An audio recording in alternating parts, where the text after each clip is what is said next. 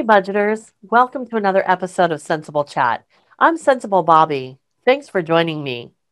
We've spent the last 6 weeks creating a debt payoff plan and following through on that plan.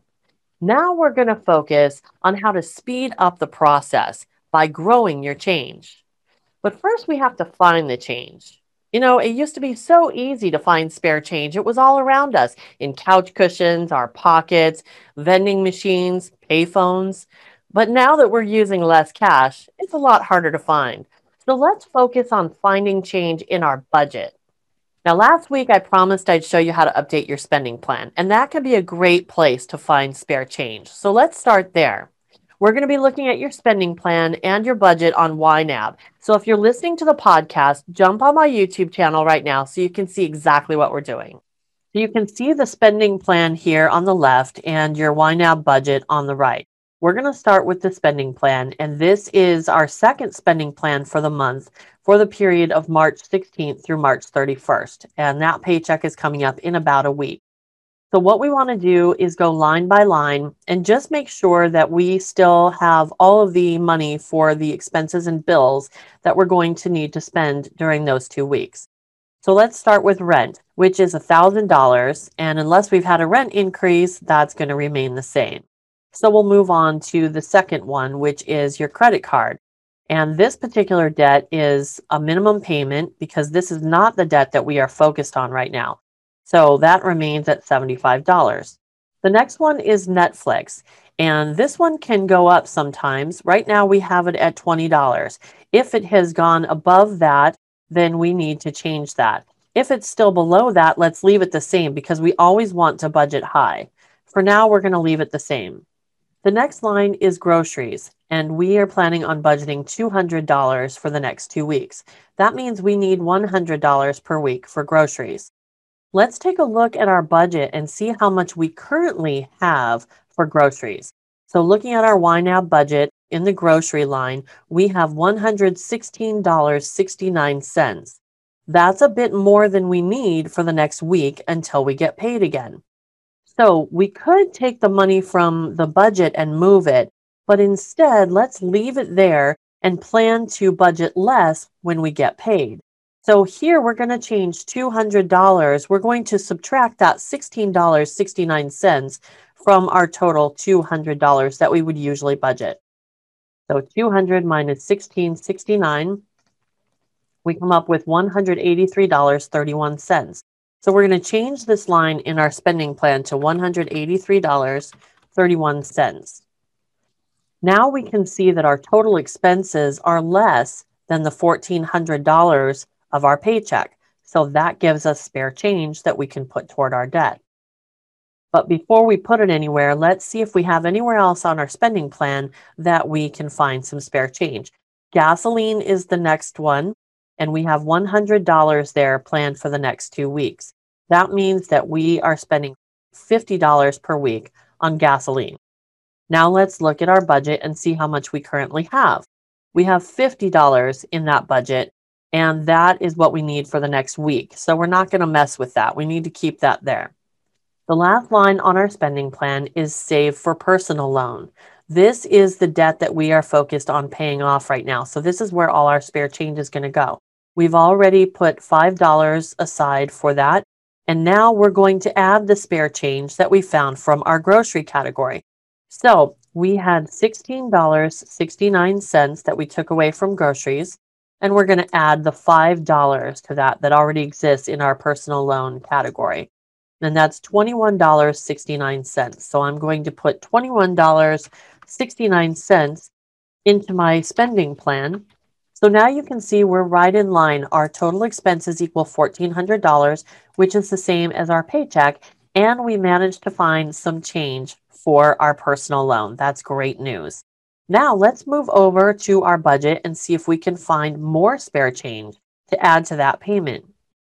Let's go ahead and establish a budget line for this and call it spare change so that everything we find we can put into that category and we'll be able to see how much total we came up with. Now let's go through our budget line by line and see where else we can find spare change. Starting with rent mortgage, there's nothing available in that category, so we move on to electricity. Now, electricity is one of the bills that was due earlier in the month and it's already been paid. Let's go and look at our first spending plan for the month to see what else we put aside money for during that paycheck. You can see that there are a lot of bills here that we put money aside for on the first of the month.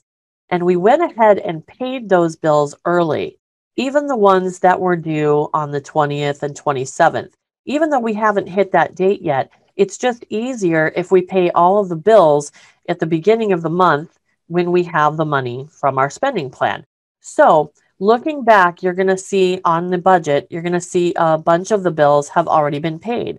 Starting with electricity, we budgeted $150 for that and we spent $135. That left us with $15. So that is spare change. We can go ahead and move that money into our spare change category. So let's move $15 to spare change. Okay, now the next one is groceries, which we already discussed. Yes, we have a little more than we need for the next week in here, but we reduce the amount that we're going to put in from our spending plan for the next 2 weeks. So that's going to balance out and we need to leave that alone. Next is the cell phone bill, which we budgeted $150 for, but we actually paid $147.10, leaving us with $2.90 available. So there's some more spare change. Let's go ahead and move that to spare change. Next is internet, and that was $125 budgeted, but we paid only $120.78. So there's another $4.22 that we can move. Now, gasoline, we already discussed that we need to leave the amount in there that exists right now. Car insurance and homeowners insurance, these are actually savings accounts right now because we're saving for when they're due next year. So we don't want to touch those because if we do, we may not have enough when they come due.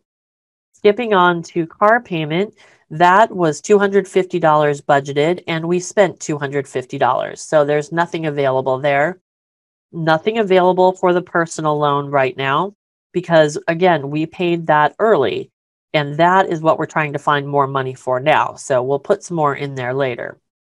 The credit card is due on the 28th. And you can see on the spending plan that's coming up on spending plan 2 here that we are planning on budgeting for that when we get paid next week. So we don't have anything that we can do with that right now.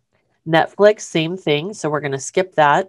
And then we have some other categories down here that are, again, saving for things that are coming up next year or saving for things that happen interchangeably during the year. So we don't want to mess with any of those categories at this point. But we do have TurboTax down here. Now, remember, we budgeted for this. It was one time only because we needed the software to do our taxes. So we budgeted $60, but we only spent $59.95. So there's another 5 cents that we can put in our spare change budget. So now we're at the bottom here. You can see that in our spare change category, we've managed to put $22.17 in there just from spare change that we collected from our spending plan and our budget. That is great news. So we're going to go ahead and move all of that into our personal loan category. Now, we could leave it in the spare change category, but we're finding it specifically so that we can put it toward our debt. And if we leave it in spare change, there's a good chance that we might end up using it for something else. So if we move it now, it's safe in our personal loan category. And the next time we go to pay that debt, it will be sitting there with any other money we've managed to add to it for an even bigger payment. The more you pay toward your debt, the quicker you'll pay it off. Obviously, because the more you pay, the less you owe. But also because the less you owe, the less interest you're going to pay. Here's another simple way to reduce the amount of interest you owe. Make multiple payments throughout the month. It's a trick I learned from my favorite CPA, Michelle Kagan. She says that even if you pay the same amount per month, but break it into multiple payments, it will reduce the amount of interest you owe because of how it accrues. You can find more information about this on the interview I did with her on the Budgeting 101 episode from January 2019. I suggest making a payment each time you get paid. This is when you're paying your bills and looking for spare change anyway. So as soon as you're done with that and you've moved all your spare change into the debt category you're focused on, make a payment toward that debt. Another simple way to reduce your interest is to call your credit card company and ask for a rate reduction. I wish I had known about this when I was trying to get out of debt, but I've talked to people who have done this and it's worked for them. The worst they can say is no, but sometimes they say yes. And if you're thinking about a balance transfer offer to completely wipe out your interest, be careful. This can be a very useful tool, but it can also be very dangerous. We'll cover that next week. Now you know some of my secrets for growing your change and cutting your interest. If you've got ideas, let me know. I'd love to hear them. If you need help with your budget, get in touch with me and let's work together. You can schedule a free consultation with me at sensible.chat.com. While you're there, check out my blog post series, The Diary of a Budgeter. Thanks so much for joining me today.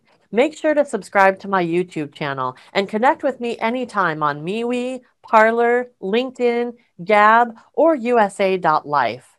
Until next week, remember, do the math, live the life.